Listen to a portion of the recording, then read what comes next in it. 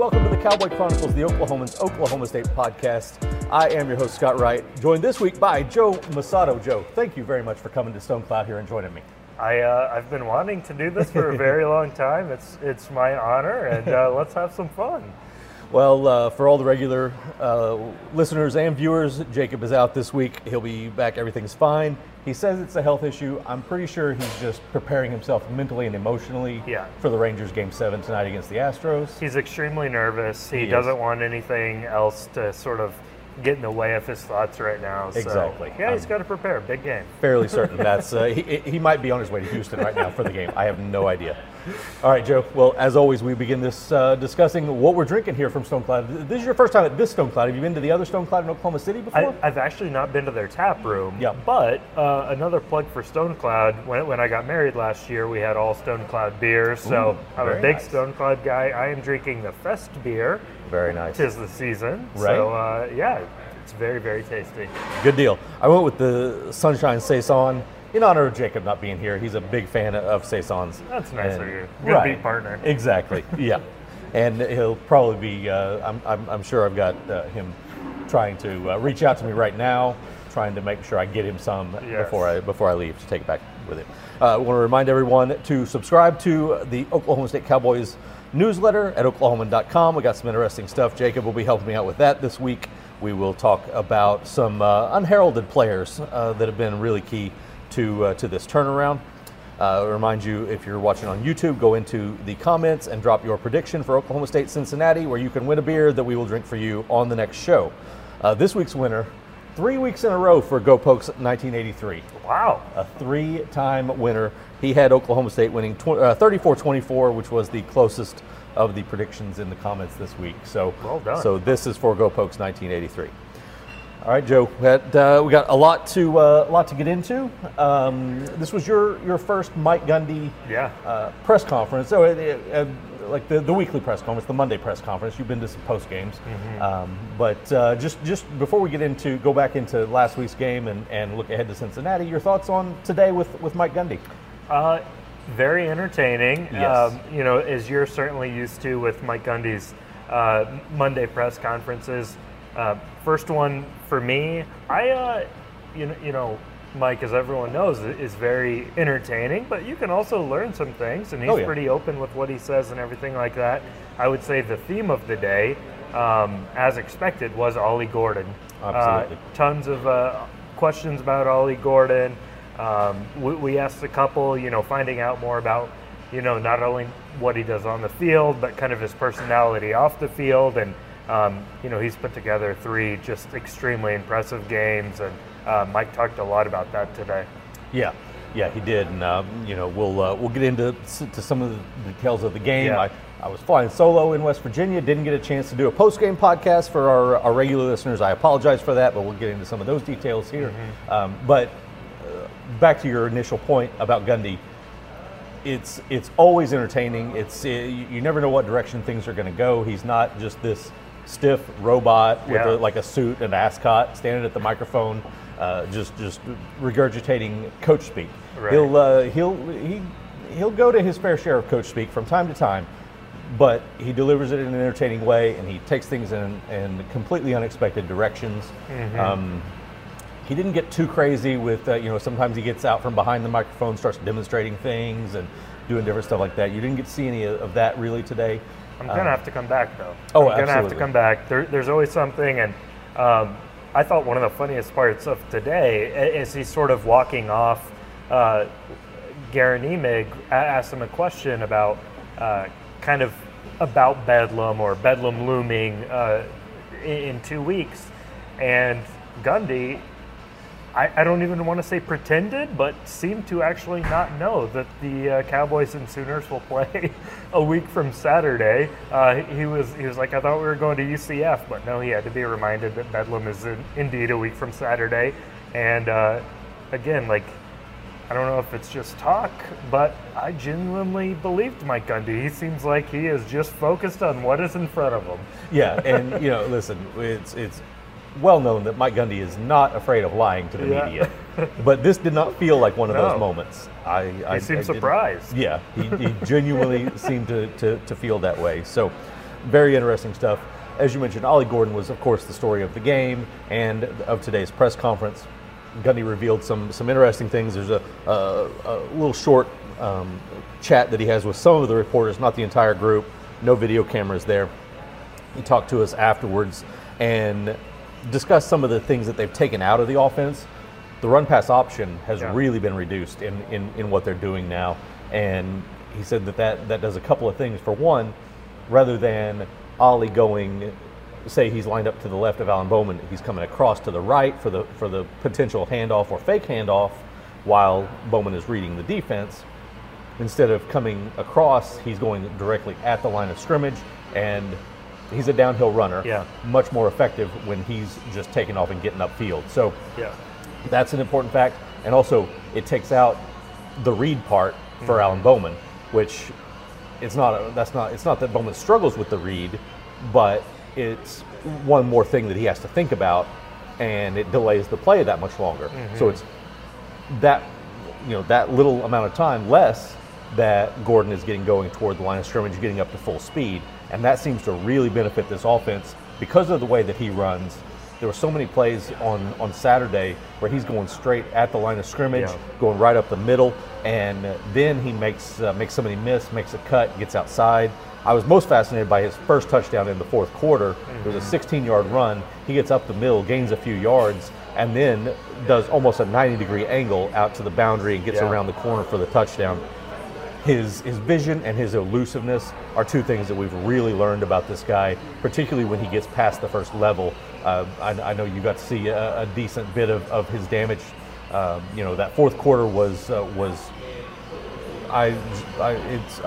it's one of the most impressive single quarters from a player that I've ever seen. Yeah, he just you sort of sit back and just marvel at what he does and sort of what he's become as a runner. And I think it's a really good point, kind of you talking about how they're using him maybe in different ways. They want him to get downhill. He's a big physical back, but as Mike Gundy said, and you just said now, he's showing to be more elusive than maybe we thought he was.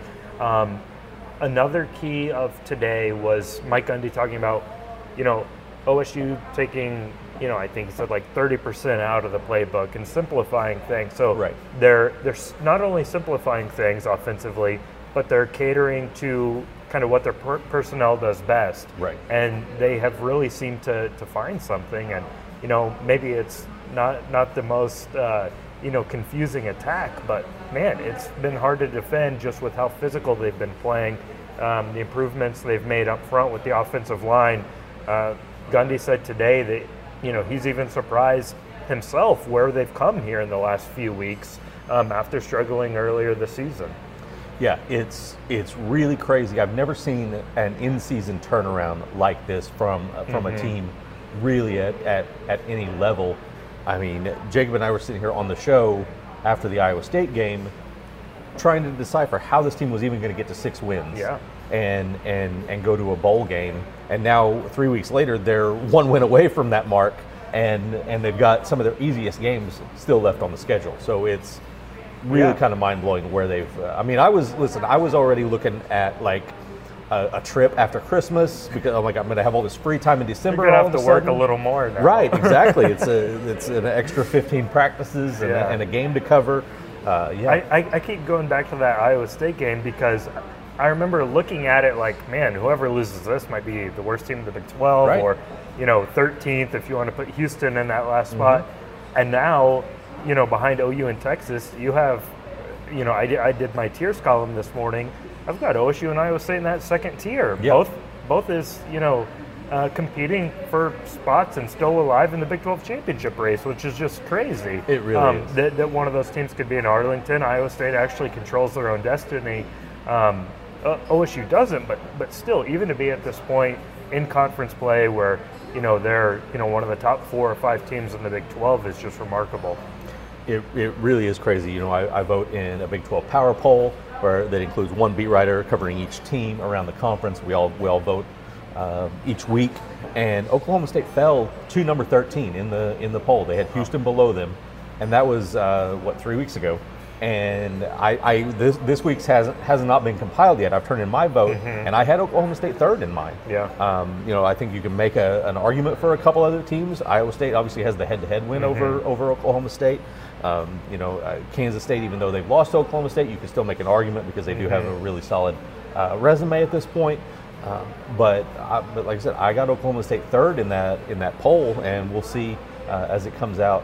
It'll be published on Wednesday where they fall. They could have jumped 10 spots in a 14-team poll over in a short amount of 3 weeks. Yeah, you can definitely make the argument that they're third. I wouldn't push back against that whatsoever, especially looking at the quality of the wins, like beating Kansas State, and on the road at West Virginia. All three of those teams are top half Big 12 teams, and no matter how bad the conference might seem, you're still at least beating some of the best teams in the conference. So, and this one this weekend is certainly winnable as well. So, yeah, they're rolling, and I feel like we still have half the season to play, and it's already been a roller coaster. It absolutely has. It really has. It felt like it was heading for the worst season we've seen, and now it already feels like the most impressive turnaround. Yeah.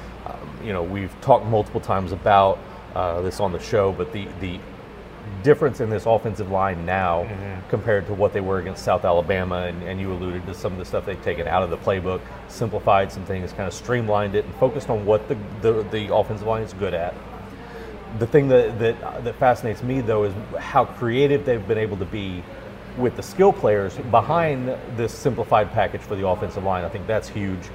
Whether it's the things they're doing to get Ollie downhill faster, the things they're doing with Brennan Presley in pre-snap motion, or what he's doing after the play. We saw them break out a couple of different plays where they actually used Ollie as a decoy. One, he moves out in motion to the right.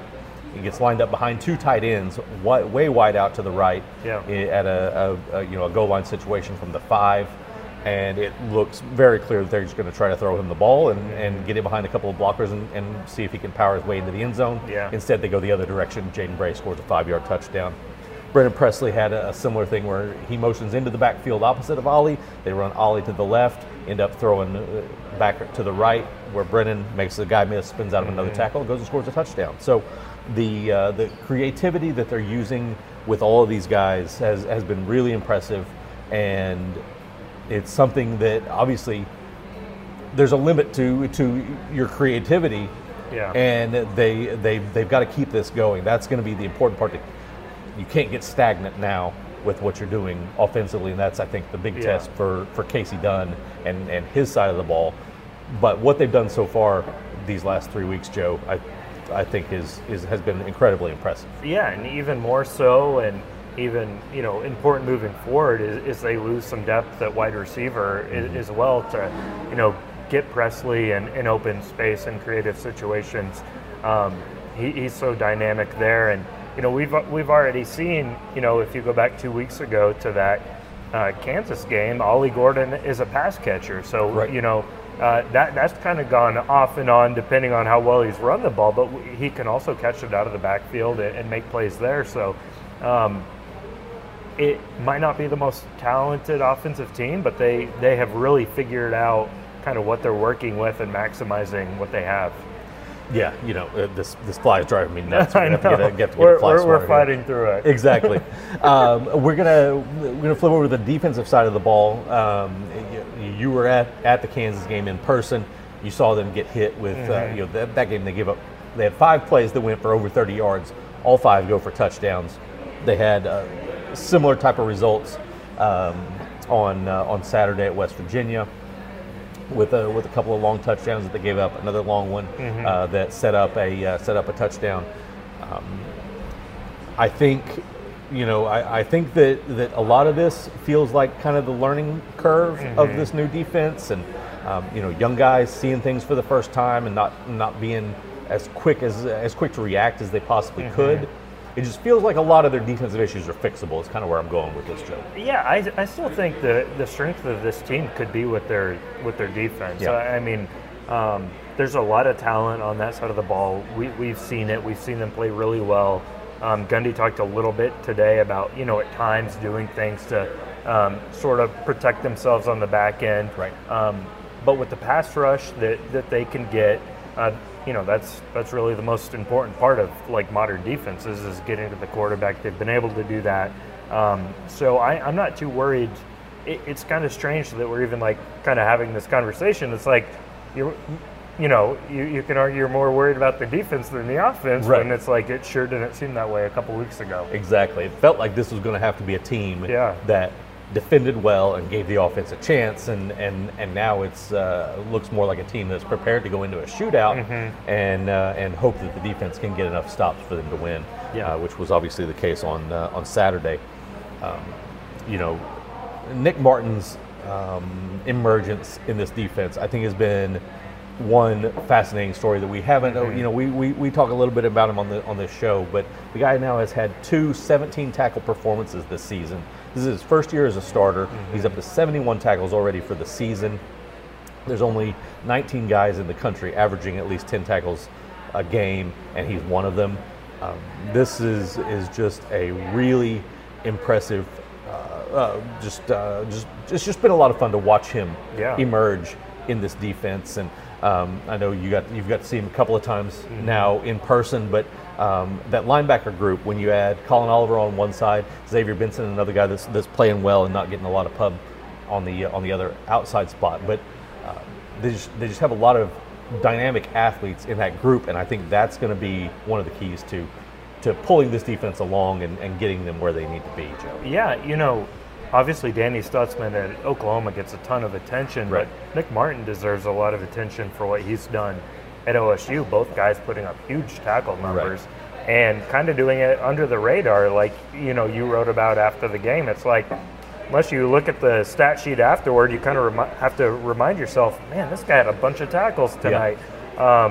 But yeah, he's a really good player, and he's been kind of one of my biggest surprises. Not as familiar with this team going into the season, just really enjoying watching him play. Yeah, and one other key to this defense that's been really impressive. Now the 3 previous years, the last 2 years with Jim Knowles, and then last season with Derek Mason, this team was really good on third down. They haven't been as good on third down to this year, but they've turned out to be really good on fourth down. They had 2 more big stops, one of them in a real crucial situation near midfield. Kendall Daniels comes up and makes a play after Trey Rucker kind of disrupted the play. As football continues to go more and more toward being willing to go for it on fourth down, that's going to be, I think, something if they can build on that and make themselves a really impactful fourth down defense. Those are as good as takeaways, in my opinion. Yeah, I mean they essentially are takeaways when you have a turnover on downs. And I remember after that Arizona State game earlier this year, Mike Gundy said that they practice fourth down defense more, going into the season than any season in his previous tenure at Oklahoma State, and a lot of that is. Analytics would tell you that, teams should be going for it more often than they are on fourth down. And a lot of teams are kind of using that as an extra down rather than just punting it away, giving it back to the other team. So, they've practiced it and it's really come through. I mean, just all different fourth down situations. Nardo's talked about that quite a bit. And those are like... They almost have the same emotional turn as a turnover as well, because it just gets everyone fired up. The defense kind of takes offense to it. They're going to go for it on fourth down against us. Everyone gets fired up. At home the crowd can obviously get behind them. So yeah, that's been impressive because look at any college football game across the country. Some coaches are kind of getting criticized for going for it too much on fourth down, but I don't think it's going to stop. No, I don't think so either. I think it's only going to continue to be more impactful. You mentioned crowd. Mike Gundy talked a little bit about the crowd today and the consistency that they've been coming with this year. They've sold out the entire season now at this point. They sold out their season tickets before the season started, which, as far as any OSU researcher can tell, is the first time it's ever happened. And now you've got homecoming, which have you ever been around for an Oklahoma State homecoming? I have not, but I'm looking forward to it. It is a fascinating thing. America's greatest homecoming. It's a really big deal here in Stillwater, and with a 7 p.m. game, it's a full day of celebration. Possibly even here at Stone Cloud. I don't know what everybody has planned after the parade, but a lot of fun things to do in Stillwater between the parade and the game. And I feel like we're going to see the Boone Pickens Stadium crowd at peak level this week.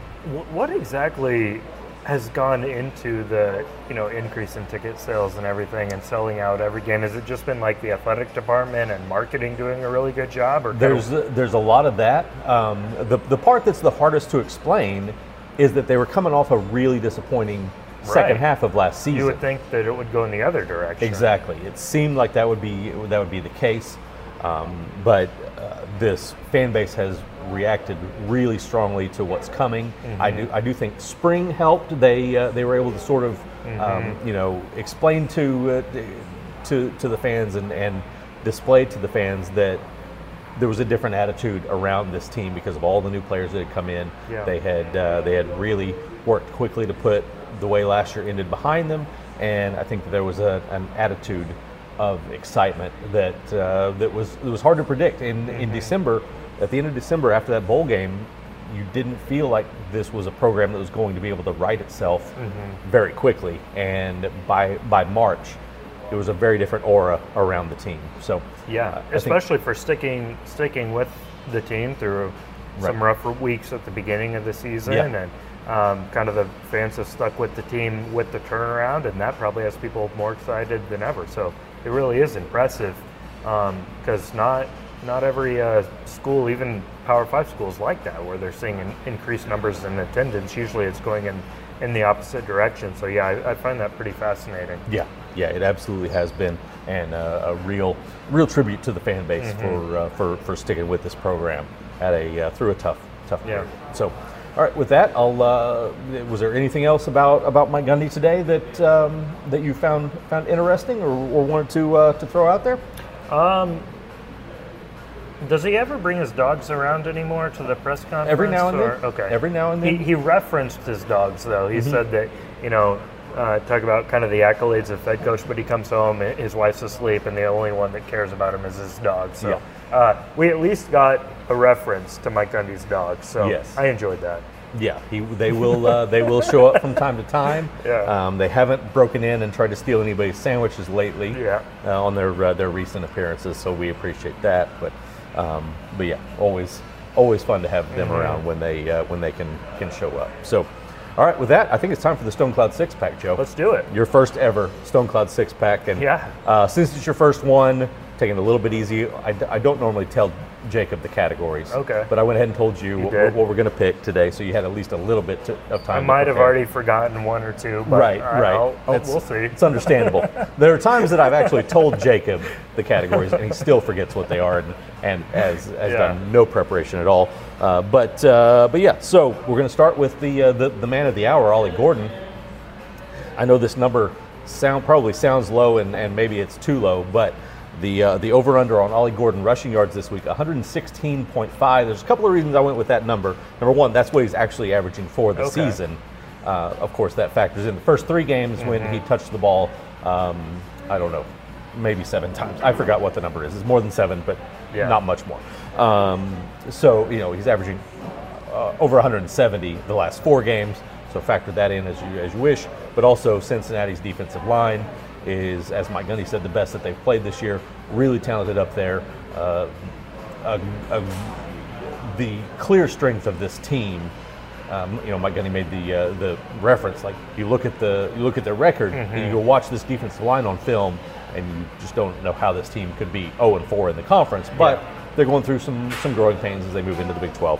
All of that to say, Joe, over or under 116.5 yards for Ollie Gordon on Saturday? I am hammering the over on this one. I'm going over. It is a really good defensive front that Cincinnati has. Corleone is a really talented player up front for them. They call him the Godfather. And, he's not the only one. Mike Gundy rattled off the numbers of their defensive linemen, as he's prone to do. So, still, though, I think that, especially if if you're thinking an OSU win, you would think that number would have to be over for them to get that done. I mean, just with how much they've ridden him these last couple of weeks. So I will go over that number. All right, I'm going over as well. Which tells me I should have had the number a little bit higher. But anyway, you're not hammering it. Though, I'm not hammering it. Here's one thing, and I brought this up to Mike Gundy today. At what point do they start to? He said he's not ready to pull him back yet. But let's say you get up a couple of touchdowns early. Do you start mixing other guys in? Give him a chance to rest some from he went 21 carries, 29 carries, 29 carries the last 3 weeks. Do you give him a chance to get a breather? You've got Bedlam ahead. You should kind of protect him a little bit. Yeah, that's a good point. I could see it happen. But if this is a close ball game, they'll be willing to pump the ball to Ollie as much as they have to. Yeah. Game flow. I wasn't really thinking about that, but that's going to have a lot to do with it. If they are able to build a pretty good sized lead and they need to bleed some clock, they can do that with some other backs as well. So. That could factor into it, especially with what is going on next week. But, we've seen so many close games in this conference. And with these two teams that, I think they're going to still ride them pretty heavy. All right, kind of some context for our next one. The over-under number is 3.5 combined total of sacks of Alan Bowman and interception thrown by Alan Bowman or whoever the quarterback is. I assume it'll be Bowman all the way. Combined total of sacks and picks over or under 3.5, but following up on what we just talked about, why I've got this number a little bit higher than I probably would have, because they've given up 2 sacks the last 4 games, and I want to say they're at 3 interceptions. I didn't look at that stat, so I apologize, but it's in that range. He had 1 on Saturday. The thing that's interesting to me about this, though, with this defensive front, Bowman has been a little bit skittish in the pocket. He'll try to bail a little quick sometimes, or he'll be throwing off his back foot, kind of anticipating the pressure. We've seen him make a couple of poor decisions at times, not a ton, but a few. One was on Saturday that ended up in an interception. So that's why I've got this number a little bit higher, because it feels like they could get to Bowman a little bit more, and whether they're getting to him for sacks or just force him into some bad throws, I feel like that could up this number. So I'm over or under 3.5 sacks and picks for Oklahoma State. I'm going to go under, but I can see both sides of this one. It's a really well-placed number on your part. One thing that Mike Gundy said today is that they've been able to, take pressure off their offensive line and excel in pass protection because of how well they've run the ball. Right. So, you don't want to sell out to get after the quarterback and leave open holes for Ollie Gordon to run through. So that's really helped them out a lot. I'm with you. Alan Bowman clearly, and for good reason, doesn't want to get hit back there. But I think on this bet, that helps because he's really quick to throw away the ball. Yeah. He is. So he's going to get rid of it if he feels pressure. So I think this is going to be under, but it's a very well placed number. All right, I'm going to go over. Okay. I do. If the number had been 4.5, I probably stay under. But I think Cincinnati will do enough to get to him just a little bit, get him to that 4 of the combination of the 2. I feel like Bowman's, which Mike Gundy, you didn't get a biological clock reference today, which is an old standby for Mike Gundy. But his internal clock for Bowman is ticking a little bit faster than it needs to. Yeah. Partially because, listen, they gave up 7 sacks, the Oklahoma State offensive line did, in the first 3 games. And Bowman was under a lot of pressure in a lot of situations. So I think he's still a little bit gun shy up there, and they need him to stand in just a little bit longer on some of these plays. But I think that he's going to feel that pressure coming around him. Well, yeah, and I'm not saying like this is on his mind, but you just wrote the story about kind of the health issues he's gone through with the collapsed lung, and comes from some of the hard hits he's taken. So I would just have to think subconsciously that's on your mind a little bit. I don't want to project too much here, but I think that goes into it. I mean, he's not the most fleet of foot anyway, but at the same time, heck, all quarterbacks are trying to avoid getting hit, though. Yeah, absolutely. All right. Number 3 in the Stone Cloud six-pack, go back to Nick Martin, who we talked about just a little bit ago. He is averaging 10.5 tackles. He's actually averaging, I think, 10.1 tackles per game. But 10.5 is the number that I came up with. So over or under 10.5 tackles for Nick Martin on Saturday? I'll go under. I've been so positive through these first two that I feel like I have to balance myself out a little bit. I don't have a great reason for it. So when it surprised me if I'm wrong, but I'll go the slight under with 10.5. You said, right? Yes. Okay. So you can still get into double digits. Yeah. Just keep him under. I'll say he gets 10. There you go. Perfect. I'm going to go ahead and go over. I think it's been really impressive what he is doing at this point in the season. I think we're going to continue to see him racking up tackles because of his sideline to sideline speed, his ability to go make plays, doing things with that. So, all right, with that. This is the point in the show, Joe, where we lose the stick to sports crowd. Yeah, I'm ready for it. But because this was your first experience at a Mike Gundy Monday presser, I thought we would draft something along those lines, and the draft will be our favorite Mikes. Mikes or Michaels. Or Michaels. Michael's also acceptable. I will accept Michael. Michaels don't count for less credit here. No. It's Michael Ray Gundy. That's his name. So Michael is acceptable. And as I've established on this show, I'm an incredibly nice guy. So with that, I will let you have the first pick here in the draft. Well, with all due respect to Mike Gundy, he's not going to be my first pick here. I am going to go, I'm a basketball guy. I'm going to take an easy one, the slam dunk here, and go with Michael Jordan. Oh, nice. So MJ. It's hard to go wrong with him, right? Right. Even though I'm a LeBron over Jordan guy. I think that's more generational. Really? But okay. But I'll still pick MJ here. All right. Now, just because I'm curious now. Yeah. What is the crux of your LeBron argument over MJ? I think it simply comes down to growing up and still watching LeBron's career and not really getting that firsthand experience just on the tail end of Jordan, like the Wizards years. But, right. Not to show my age, but The Last Dance really opened my eyes, and I was like, you know what, maybe it is Jordan, but still, even after The Last Dance, I'm going LeBron here. Right. It's funny because I've always contended that there would be a bigger debate about this if Wilt Chamberlain and Michael Jordan's career had been a little closer together. Yeah. Where like dads and their kids had come up similarly the way that people with MJ and LeBron came up. So it's hard to compare. I mean, when they're not playing against each other, but I really don't like that debate, to be honest. I mean, they're both great. Right. And two of the best to ever do it. But anyway, this isn't the LeBron draft. It's the Michael draft. That's right. The Mike. The Mikes.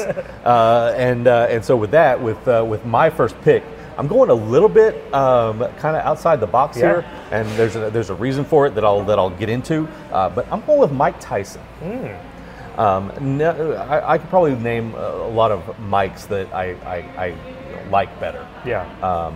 But he's the one that I've always been incredibly fascinated with, going all the way back to just watching him emerge as I was a kid. Like back then, like boxing was on like regular TV. It was like HBO or Showtime or whatever. But we had that at that time, and I got to watch him fight on TV. And then Mike Tyson's Punch-Out came out on Nintendo, and it was one of the greatest video games ever made. And then obviously everything else that went on and. Both good and bad in his life was beyond fascinating. But the reason that he was particularly on my mind for this draft was that on the flight to Pittsburgh for the West Virginia game, I watched Big George Foreman, the George Foreman movie, and Mike Tyson does not appear in it. Evander Holyfield does. Mike Tyson not in it. But I had boxing on my mind, and so when I started thinking about Mike's, he was one of the first ones that came to my mind. My brother and I still go back and have conversations about how to beat all the different boxers in Punch-Out. King Hippo and the Great Tiger, and all of those guys. So that's why that's been on my mind a lot lately. So he is, for that reason, my first pick in the draft, Joe. That's a good one. All right. That's a good one. Number 2 to you. Are you a Breaking Bad or Better Call Saul guy? I wouldn't go as far as to call myself a guy. Okay. I'm aware of the shows. Okay. I've watched multiple episodes of both. Okay. I haven't watched all the way through. Well, for anyone who is, I'm a big Breaking Bad fan. Mike Ehrmantraut, not a main character, but still plays a pivotal role in both of those series. Right. I think he is one of the most likable, despite his flaws, character on the show. And I thought, since I went so mainstream with my first pick, I ought to go a little more niche with my second pick. All right, very good. I like that. I like that a lot. That's fun. We talk a lot of TV on this show. Fictional mics are allowed. I'm assuming. Absolutely. Okay. Yeah, no doubt about it. Definitely right there. All right, with that, I'm gonna go to my second pick. I'm going to the music side of things. Okay. I'm going with Michael Jackson. Another one that, like Mike Tyson, had some questionable behavior in his life. We're just focusing on the artist. Exactly. Right? That's exactly right. When I think about impactful people from my youth, in terms of the pop culture world, he was the king of pop. But I remember when he performed at the Super Bowl halftime show. There were like all of these things. I remember how terrified I was the first time I saw the Thriller video, and can still kind of channel that back every now and then when I see anybody. It doesn't even have to be the actual video, just anybody doing this dance. You know exactly what it is. Oh yeah, absolutely. It triggers me a little bit. Growing up, watching his whole career develop. Well, not his whole career, because I don't really remember the Jackson 5 days or any of that. I'm not that old. Yeah. Even though I did just have a birthday. You did just have a birthday. Happy belated birthday. Thank you very much. I appreciate that. I went up to, when I was working in Kentucky, went up to Gary, Indiana for a story, and that's where the Jackson family is from, and there was a big mural there and everything, so it was pretty cool, kind of history lesson there. So very nice. Yeah. All right, with that, it's time for your third and final selection, Joe. My third and final selection, I'm going to the pool, and I'm selecting Michael Phelps. Ooh, that's a good one. With my last pick, just one of the most exciting Olympians of my lifetime. Certainly watching him rack up all those gold medals and even the team medals with the relay. I'll go with Michael Phelps. All right, nothing wrong with that at all. All right, with my final pick, I realize what this says about me, that I'm picking another guy who has had some questionable behavior in his life, but this all ties back to Seinfeld, which is my favorite TV show, which is well established here on the pod.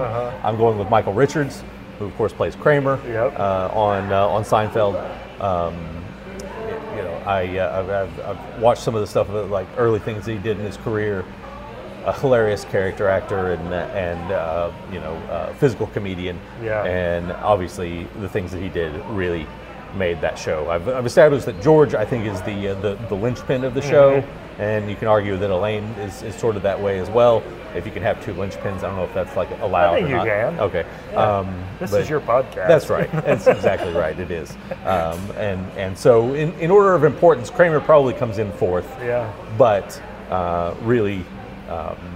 I don't think the show is what it is without him. So I like our list. It's a very eclectic list. It really is. Yeah. We've got athletes. We've got some characters of all sorts. Yes. Yes, absolutely. So that was fun. That was good stuff. All right. Well, with that, we will remind you, if you're watching on YouTube, to go drop your score prediction in the comments so that you can win a beer that we'll drink for you next week, and go subscribe to the Oklahoma State Cowboys newsletter on Oklahoman.com, and stick with us. We will have our regular postgame podcast back this week, and also we'll be back here at Stone Cloud next Monday to preview Bedlam. So thank you for listening and watching To the Cowboy Podcast.